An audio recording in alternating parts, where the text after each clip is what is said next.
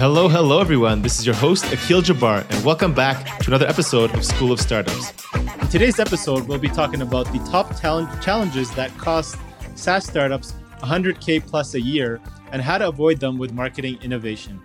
Today, we have our guest, Oren Greenberg, joining us. Oren is the founder of Curve, which is a modular growth marketing consultancy with his experience of helping large corporations and venture-funded startups to navigate the perilous waters of growth and marketing. His impressive track record of results include managing over 10 million pounds of marketing budgets, juggling a paid search campaign with over 13 million keywords, increasing organic traffic from over 2 million page views a month to over 3 million a month for a single client, and scaling paid search campaign by over 139% to over 12,000 B2B clients. Oren's highly regarded digital strategy and commercial expertise have been instrumental in the growth of clients and brands, including Investment Bank, Pecan, Nutmeg, Funding Circle, and has been featured in The Telegraph, Social Media Examiner, Forbes, Entrepreneur, and HubSpot's blog. So welcome, Oren. Glad to have you on the SaaS District today. Real pleasure. Thanks for having me.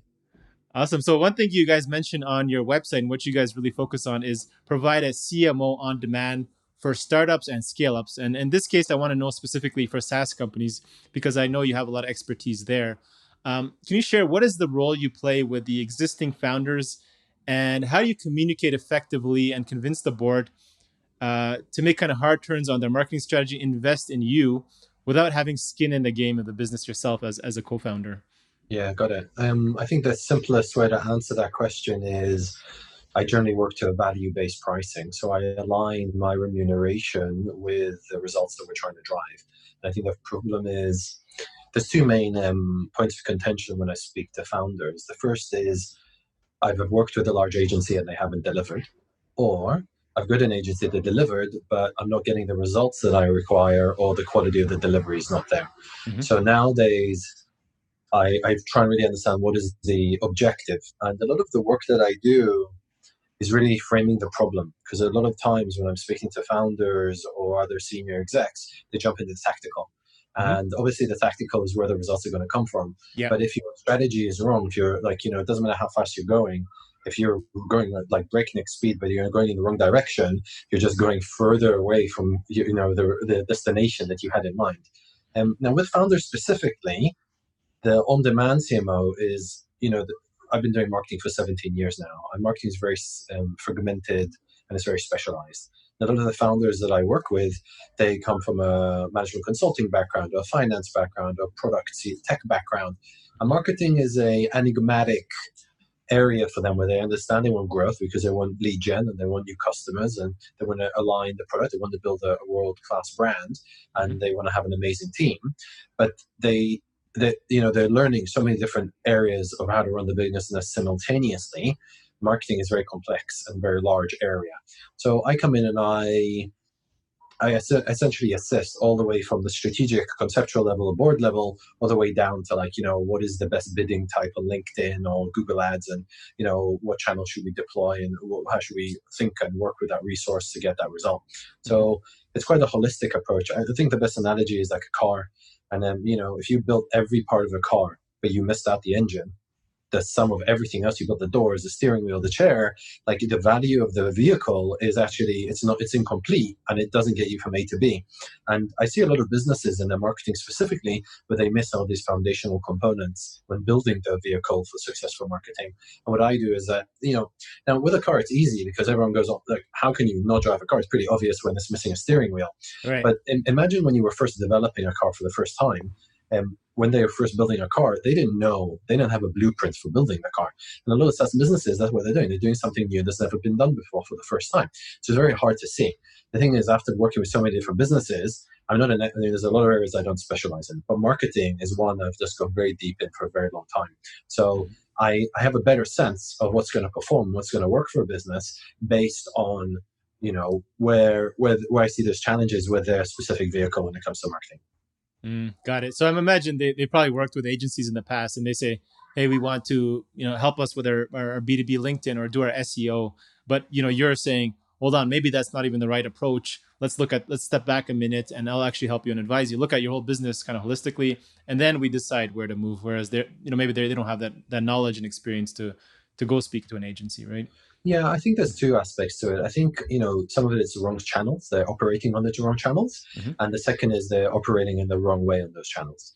And I tend to see more of the latter than the former because there's only 28 channels to pick from, really, that are meaningful. And in SaaS, there's only like 6 or 7 core strategies. So I think the main issue is really like execution is poor, but the problem is it's not integrated. And I see a lot of problems primarily with the marketing tech stack and how that's been integrated or mostly not integrated. Too many tools and the team don't know how to use them effectively. Spending the money in the wrong places, they're allocating the budget incorrectly. And then they're frustrated, they're not getting the right return. And I think there's like a lot of educational components with founders that there's foundations of marketing they don't really understand. Like a typical example is, okay, Oren, we need to go do Instagram. Like, okay, good morning, happy Monday. Why do we need to go do Instagram? Because one of my investors said that they got a client because, they reached out to them through Instagram. And I go, there was a study done by HBR and they, Harvard Business Review, and they reviewed 200 businesses. And there was only one variable that they found was consistent across all the businesses that were successful. The one variable was they had a clear strategy. Where does Instagram fit into the strategy we just defined last week? It doesn't. You're not going to do it. And that's a very common issue. It's like the need to be everywhere, the need to build a brand by having exposure to as many people as possible. And B2B is not like B2C, and SaaS and B2B is not like B2B. So the way that you approach your marketing strategy can't be to the same lens as you as a consumer, you as a user. And I think too many businesses, especially earlier stage, they're doing too much, and focus is king. So a lot of the time I just bring laser focus into what's most critical, but also foundations. In the Japanese, they have a saying called katsu katsu, which is step by step, gradually. And if you think of building a successful business like climbing a mountain, you don't get up to the mountain by making a jump of 1,000 feet. You do it step by step.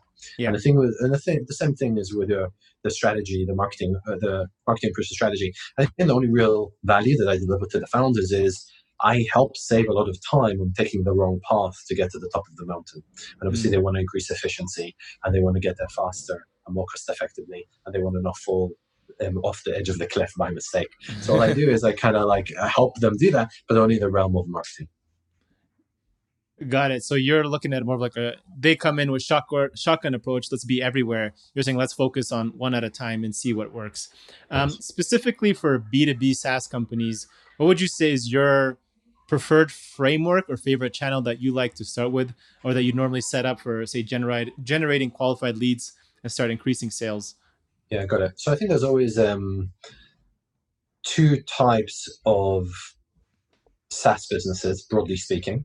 The first is kind of low volume, high value enterprise sales, and the second is low value, high volume. And they're different. They're different in how everything is different, from the marketing tech stack to the resource deployment to the channel selection. So there's no broad answer. It depends on the two. But within the two, there is something that is consistent, which is our people, our prospects, our customers of the SaaS business, do they have intent? Are they aware of the problem and are they aware of the solution? And it makes most sense to tap into people who have intent and people who are the closest match to the relevant audience, rather than trying to do an awareness long-term content marketing strategy, which everyone's reading about because it's popularized by businesses like HubSpot. And they're like, we should be producing a lot of content. The biggest problem is a lot of businesses produce content but don't distribute it. So they're just producing a lot of blog posts, but no one's reading it. So obviously they're not getting leads. And then most of the quality of the content they're producing is low quality because they have a junior writing it because it's a cost-effective resource. And then it's not interesting to the prospect because that doesn't deliver any value. So the whole problem here around volume, focusing on the wrong channels, and leveraging non-specialized resources in order to try and get a result. My favorite one's effectively is intent-based. So even if it's account-based marketing but with intent, or it's going to be Google Ads, because obviously Google, 50% of digital marketing, the media spend in the UK goes to Google. So if there's intent, that's a high value and definitely the first lowest hanging fruit. And then LinkedIn is obviously one of the key channels for B2B. But once again, it depends on the value. If the ACV, annual contract value, is less than 10K, I don't recommend LinkedIn. It needs to be a certain size prospect and business and the sales cycle, and it depends on what the solution is. But yeah, that's just like off the top of my head, just a couple of examples of how I think about it for SaaS businesses. Obviously, there's cold outbound. I think cold outbound is needs to be done very well in order to get a result because conversion rates are very low. That's right. Now that piece you talked about of creating content and the other battle is actually promoting it. So you can maybe have high quality content. How much of your time would you say is it like a 50-50? You should be investing half your time on creating, half the other half on promoting, or what's your kind of number you like to use? So average would be 85% content production, 15% distribution. Good would probably be 50-50. Mm-hmm. And genius would be 15% production, 85% distribution. So kind of diving into the CMO role a little bit more, with the team that you're working with, are you normally working with the existing marketing team there that they already have? Or are you involved in, say, hiring, managing the marketing team for these startups that you're working with? Yes, I've done both. So effectively, I've screened and vetted about 130 candidates for businesses to build growth teams in the last couple of years. So I'm heavily involved with helping build that internal team and that competence if that's what's needed. Some businesses, they require specialists. So there's always almost going to be some sort of agency or freelancer that's involved with deployment. Mm-hmm. So generally, I'll bring in different specialists I've worked with over the years for different areas. For example, Facebook ads are very strong in Google ads, so more performance-based channels. And then, I guess there's like, for one of the businesses I was doing work for Canon, I headed up about a team of 8 people, and they were all part-time fractional experts. They were all different freelancers and agencies, and I was managing quite a meaty spend level for them. There was a SaaS business, and that was a very innovative approach, a business that is invested in an entire outsourced marketing arm.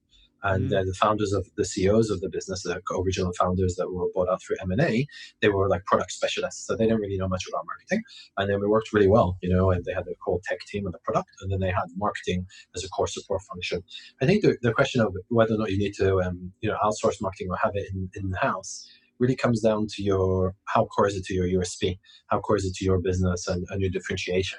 But what I do see very often is that juniors are managing marketing, people in 30, 40K salaries, very young, very smart, very ambitious, and very industrious.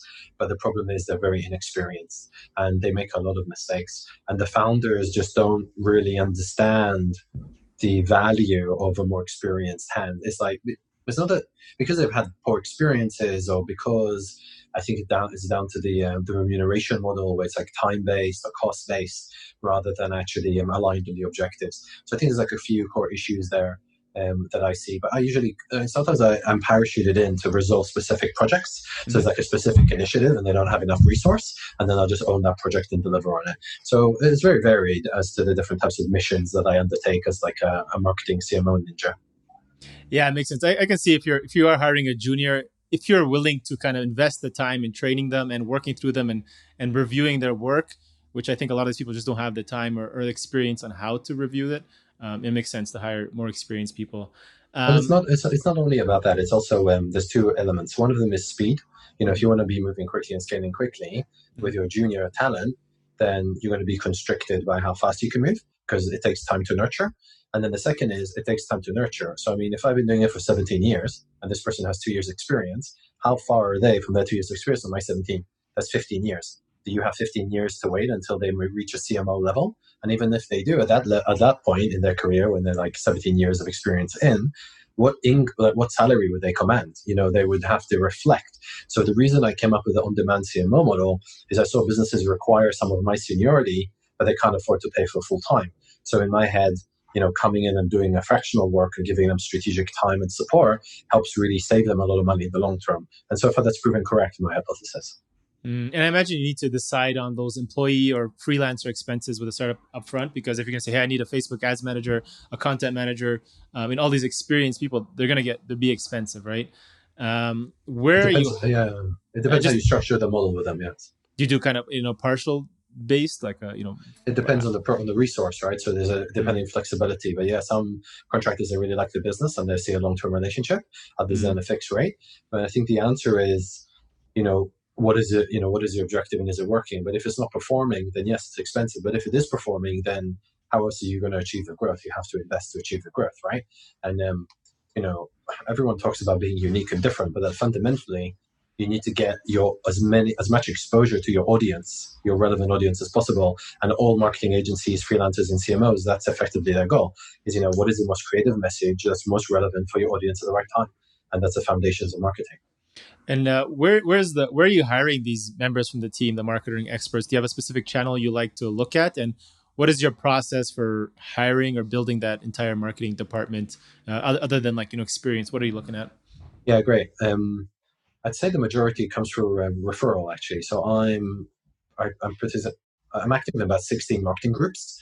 So I have a lot of them access to a lot of different marketing communities. And I'm very active with speaking events, podcasts, and I have a very buoyant network here in London, having been doing it for so long.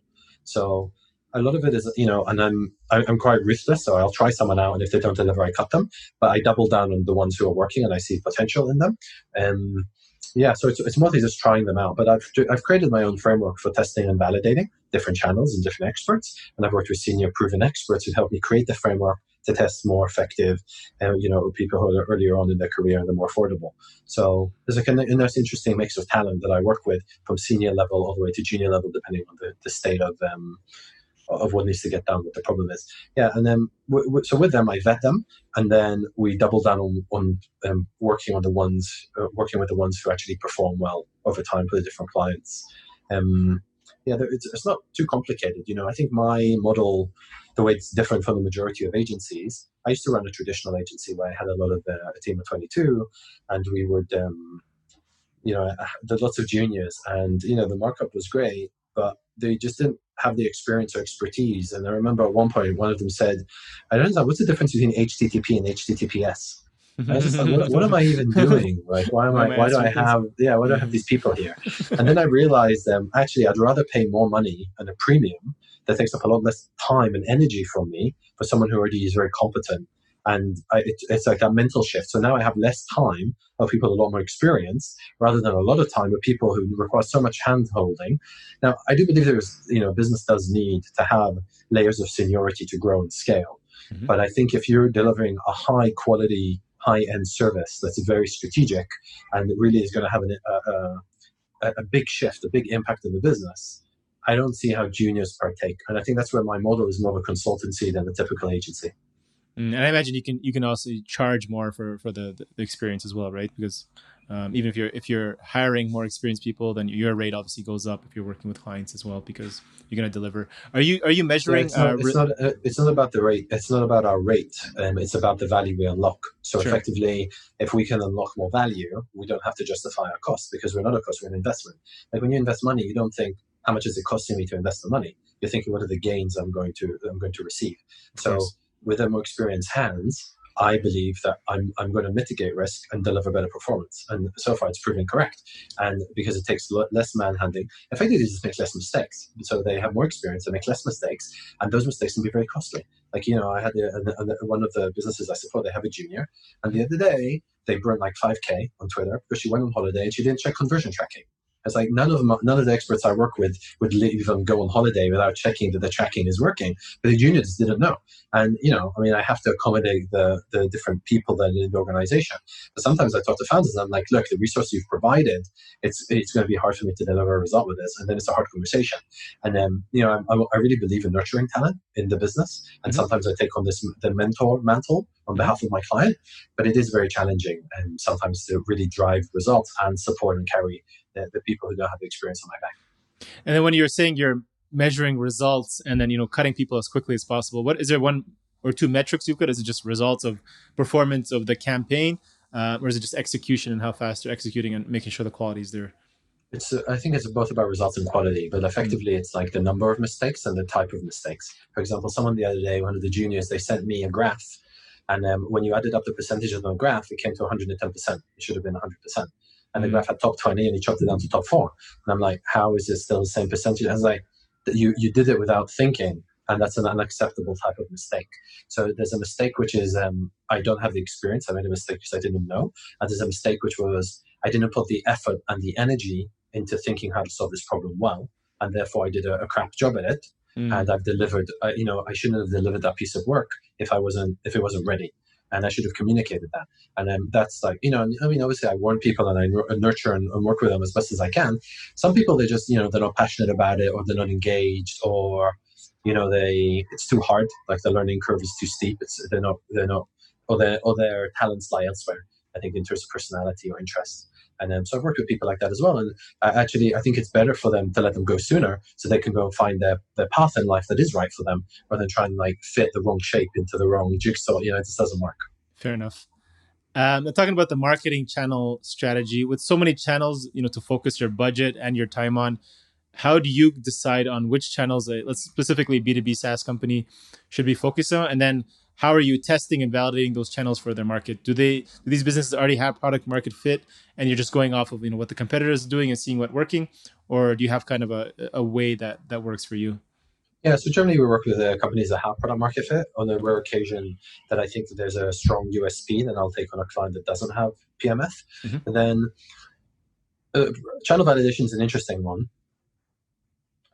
I think the easiest way to answer that question is it goes down to kind of qualifying intent. So finding the intent-based channels first, and then broadening to try and understand where the audience lives. Then we deploy the experiments, mostly through paid ads initially, but also we can do outreach. And then we work effectively, we look at the funnel and what the conversion rates looks like, all the way from cost per click down to deal one. And then we look through lead, marketing qualified lead, sales accepted lead, sales qualified lead. So we know the value of each. We run the experiment and we see how often is a calibration based on what the CAC LTV ratio needs to be. So effectively, if we know that we're on a channel, we're deploying a test, and we're like 50x off what an acceptable CAC is, and we're not going to optimize that channel to achieve a realistic CAC. Like, we just scrap that. But if it's like 2 or 3x, and we believe, the channel expert believes, we can continue to optimize and get big results and big improvements because we haven't done some of the foundations, we'll double down on the channel. So really, the key is to diversify multiple channels initially, ideally as many as possible, so then you can double down on what works and cut what doesn't work. And there are some exceptions. We did have a client where they were doing Google ads for a long time, and they were actually, so it was a B2C business, not a SaaS business, and they were selling luxury baby clothes. And then they changed it to focus on affluent areas, and they cracked Google ads as a result. And the reason was, obviously, because it was luxury baby clothes, the Google ads were running same keywords, just a different geography targeting, and that was very successful. So the key here to really think about it is, how long do I need to run the campaign on the channel for in order to get a result, versus how, like, if I persisted with it, would I get a result through persisting? And that's where I think it's more art than science and more experience based. But there are benchmarks that we work to. We have a lot of experience with the space, so we can kind of see what's working or not. But a lot of the time there's a lot of issues where the audience has an unclear defined, the TAM isn't clearly defined, the total addressable market, the product features, they're not really differentiated in the market space. The messaging isn't clear on what the value of the proposition is to the audience. There's usually a lot of foundations that are in place. It's arbitrary, like, them doing multiple channels. It's not really measured. There's no data layer in place. They're not using Google Tag Manager, Google Analytics, or Segment.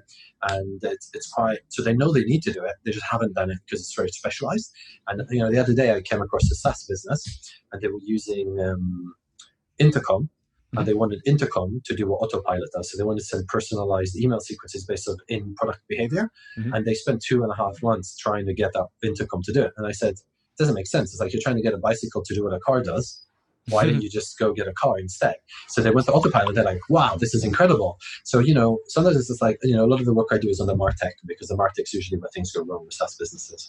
Makes sense. And then I know you had a story. Can you share that story of one of your clients where you came in, you helped with their marketing channel and customer journey? It took them, I think, was from they're having basically 0 leads, and then now I think they're generating 500 leads per day.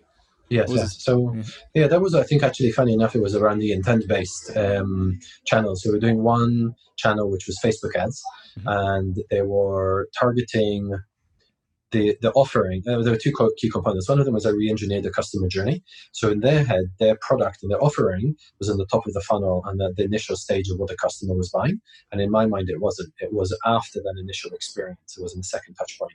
So that's where we had the philosophical gap, where they thought, okay, no, people can use that product whenever, however. And I'm like, no.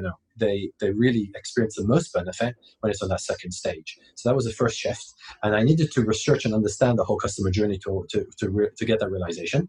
And then the second was I just shifted it to Google Ads, but the whole funnel changed. So instead of a Facebook ad to a mobile app, which was the initial touch point for this business, we actually did it to a landing page with a form fill and then a chatbot, and that actually that cracked it. So it went from 0 leads a day to 500 leads a day by shifting the whole funnel and understanding how to remap the proposition to the right pain point for that audience. But yeah, understanding the audience in more detail was really the key for it. And I think that's really the key for any foundational success in marketing. The better you understand the audience, the more likely all of the other initiatives are going to have a positive result. It makes sense. So you also mentioned that, the core of this podcast is how startups can, or any business can easily blow through, 100K plus a year with maybe little to show for their marketing efforts. Part of it is hiring junior people. Part of it is not knowing how to set up the right marketing channel. So adding to that above question, if businesses don't have the right touch point strategy, and as a result, they're spending money on traffic that doesn't have a chance of even converting, what are some other changes you suggest that maybe that'll help them increase their ROI? Right. Yeah. So, I mean, the way I see it effectively is if you're targeting the wrong audience, or you have the wrong message, or you're targeting the wrong channel, right? Or you're effectively targeting at the wrong time, right? They're not ready to buy your proposition. They're not interested in it at the time. You're not going to get a result.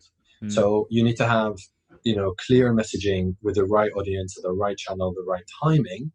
And now if you can't find them at the right time, you need to capture their interest and nurture them, which is where a traditional content marketing strategy comes into play. So those are kind of the core foundations. There's a few variations and nuance in a few more categories in there in terms of understanding the alignment between messaging and the channel and the audience. But all of the problems and mistakes that I see are effectively a result of that. So for instance, I had a client the other day, and the marketing manager, she was running Facebook ads. They were spending like 30 to 50K a month in Facebook ads. And what happened, it was a SaaS business, and they took the audience to a blog post, but there was no call to action. So they ran it for 3 months. And then I said, okay, so what was your thinking behind this? Well, we're just prospecting. And I said, but how are you retargeting them? No.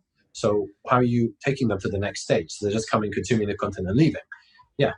So when did you have in mind to start taking them to action? She's like, in 3 months' time. And I'm like, why? Well, because there's the stages of taking them from awareness to consideration to decision.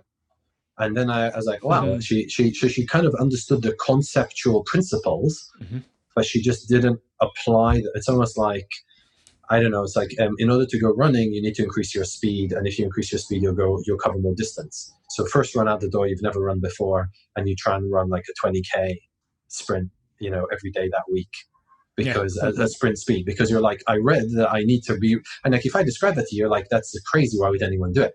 But marketing is specialized, it's difficult. So you can see how she's reading all this content online, trying to figure out that she's making these foundational mistakes. Yeah.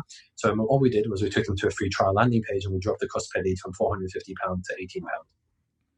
There you go. Same audience, same message, same targeting. Everything's the same. Just change the landing page, change the message from a blog post and CTA to a free trial, and look at the cost per lead. And then suddenly the board are like, wow, this is amazing. This guy's a genius. And it sounds really simple when I describe it. It's like, why do we need to hire a CMO to do this? And the answer is because they were struggling for 3 months to do it until I came in. And because of my experience, I was able to do that in like 2 days. The one that I took from 0 to 500 leads a day took me 2.5 months. So it's very variable because there's educational components, there's infrastructure components, and it's not always possible. I mean, these are the success stories. There's other businesses that I haven't got those results for, and the reason is because the truth is the product just isn't there. The product's not differentiated enough. It doesn't add enough meaningful value, and marketing does not solve the problem for what is, to be honest, a product that no one wants to buy. Like, you can't convince people to buy something they don't want.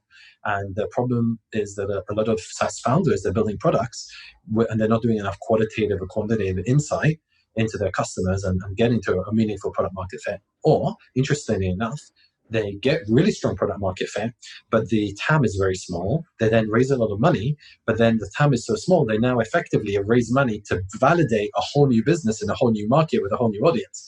And then it's like a worst case scenario, actually. You just raise 5 mil and you're like, oh, I don't have enough customers to tap into. I need to create a whole new product offering now. You should have done that before they raised the 5 mil, right? In order to try and figure that out. So I've been through that journey a few times as well. I imagine something for like that scenario where she was running ads to the blog articles. I mean, she could have retargeted them to a landing page within, it could have converted within a week, right? She didn't have to wait 3 months.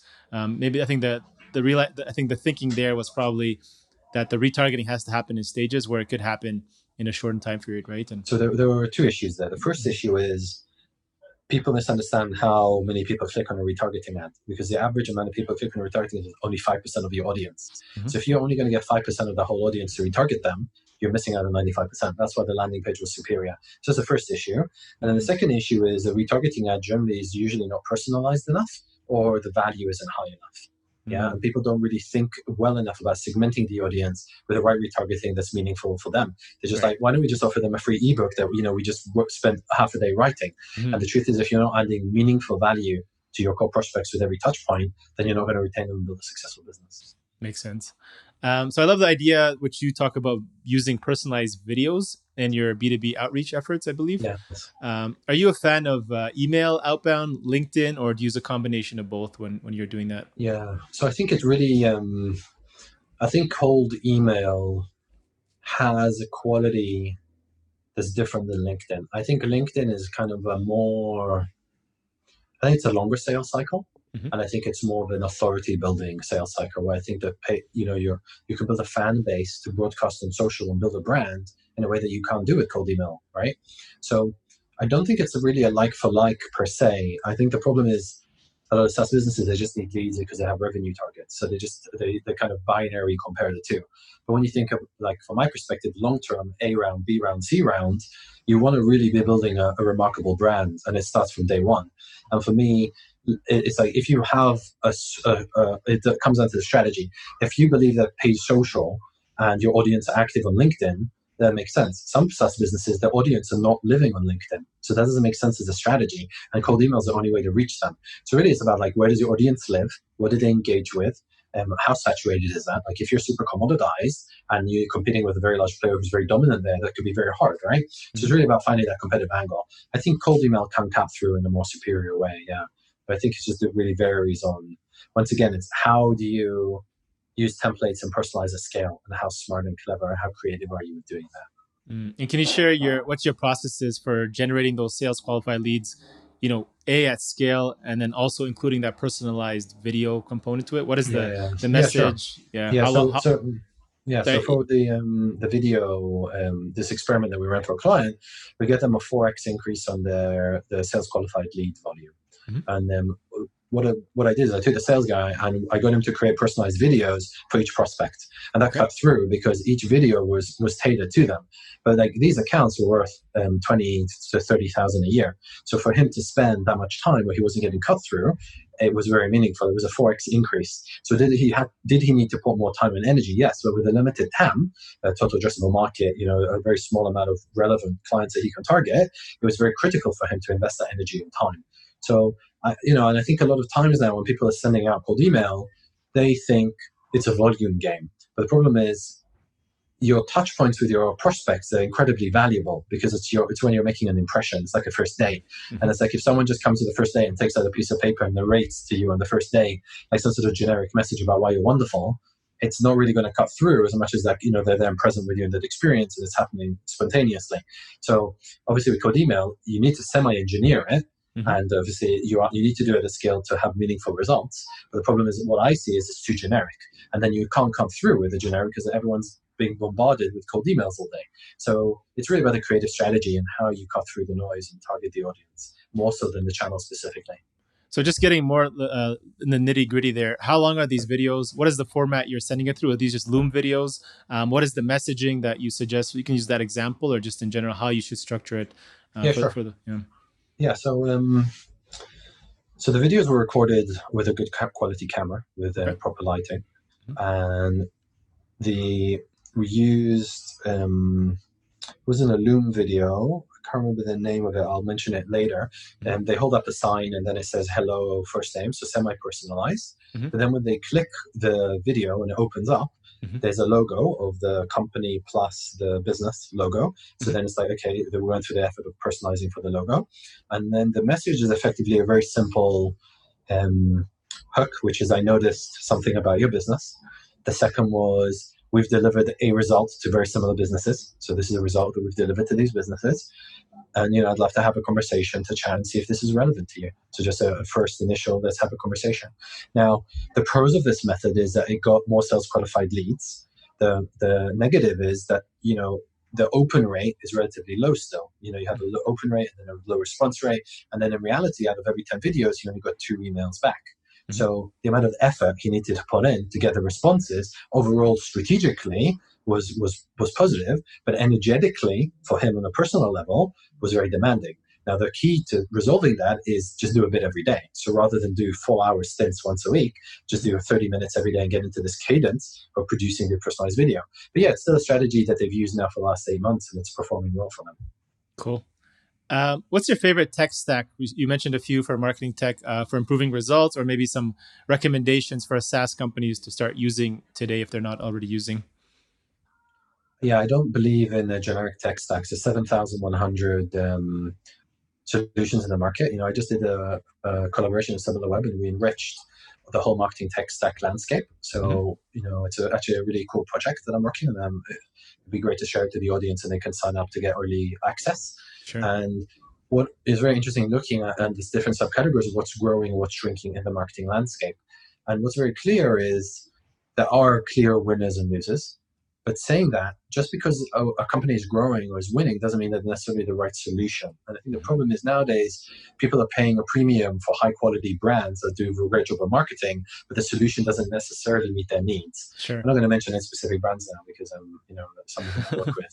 But sometimes you can pay for a solution that's like 5x cheaper, and it has 90% of the same features and functionality. I had this the other day with a client where they spent there's about £85,000 on a very well-known CRM and multiple licenses.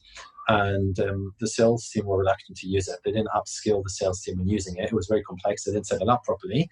And then he had a marketing automation solution integrated with it, and they just sat there unused. There was a huge amount of money that was just wasted. And he bought it. When I asked him, why do you buy it? He said, because it's best in class. I'm like, what's the point of having the best in class Porsche that no one's using? And this isn't like a Porsche that's like on the pavement that you can justify making my neighbors jealous. This is a Porsche that's in a garage in another country that you're not using. Yeah. And then you're like, what was the point of spending that much money? Now, proportional to his total marketing budget, that was a huge amount of money that he invested and burnt through to buy the wrong solution. Now, because of that, I'm very reluctant to suggest specific tech stacks. And I think there's more, it needs to really be tailored to what the business is doing, where it's at. There are specific pieces of kit that I enjoy using, but they're quite varied. I like HubSpot for different reasons. I use Autopilot for different reasons. I use SharpSpring for different reasons. So, I use different types of tools for different purposes. If it's Unbound to Instapage for different reasons. So, I don't have, I have ones that I haven't used everything, obviously, but I have used at least 100 to 150 different pieces of kit over the last 17 years. Sounds like that heavy, expensive tool sounds like something that starts with an S and ends with a force, is my guess. Yes. And it is an incredible, it is the best CRM in the market of the 220 CRMs. Yeah. The thing is, and if you had a sales team of 15 people and you had a strong cold outbound lead gen and marketing was resolved, and you had the biggest problem, I think, is for a lot of the SaaS founders is they go very sales heavy. And the reason is they believe sales guys can do prospecting and they can close. The reality is most salespeople are account executives. They're not actually SDR, sales development reps. Right. So the problem is they're not focused on doing lead generation. And what happens is they shift all the money to sales and not enough money for marketing. And the sales guys are expected to go generate leads, which they can't do because they don't have content and they don't know how to do it well. And then that's a big issue. So I reckon that part of that is the mentality with why they're choosing a very expensive piece of kit to support the sales team. But effectively, they have too big a sales team. They're too thin on marketing. And part of this is because of actually comes down to like product differentiation. It comes down to clarity over who the audience is. It comes down to the overall strategy, or usually lack of strategy. So there's quite a few different components. And I'm not being ambiguous on purpose. It's just that for so many businesses now, there is no specific way that things break. Like every business has its own resource and its own MarTech and its own technology, and that creates all this variability that makes it very hard to predict and explain what the best solution is. And I think it's a problem. People are seeking generic solutions that are cheap, for complex problems, and it just doesn't work. It fails. And you need to find the right resource for the right problem. And that's where it's hard, because a lot of the time people selected the wrong resources for the right problems and they don't deliver a result. And that's very frustrating. Makes sense. I've heard that a couple times in my career. Thank you so much, Oren. Where can our audience get in touch with you and learn more about your services for their own business? Yeah, sure. So it'd be great if you can share the link to the landing page on the MarTech study. I think that would be very interesting. And then if people want to reach out directly to have a chat and get my advice, you can just ping me a message on LinkedIn. On LinkedIn? Okay, awesome. We'll put those links in the show note. Thank you so much, Oren. I highly appreciate you coming on today. Yeah, thanks for having me. Thank you all for joining us on today's episode. Don't forget to like, subscribe, and leave a comment on iTunes or Spotify. If you'd like to learn more about entrepreneurship, make sure to check out our School of Startups videos on YouTube as well. Until then, see you guys on the next episode.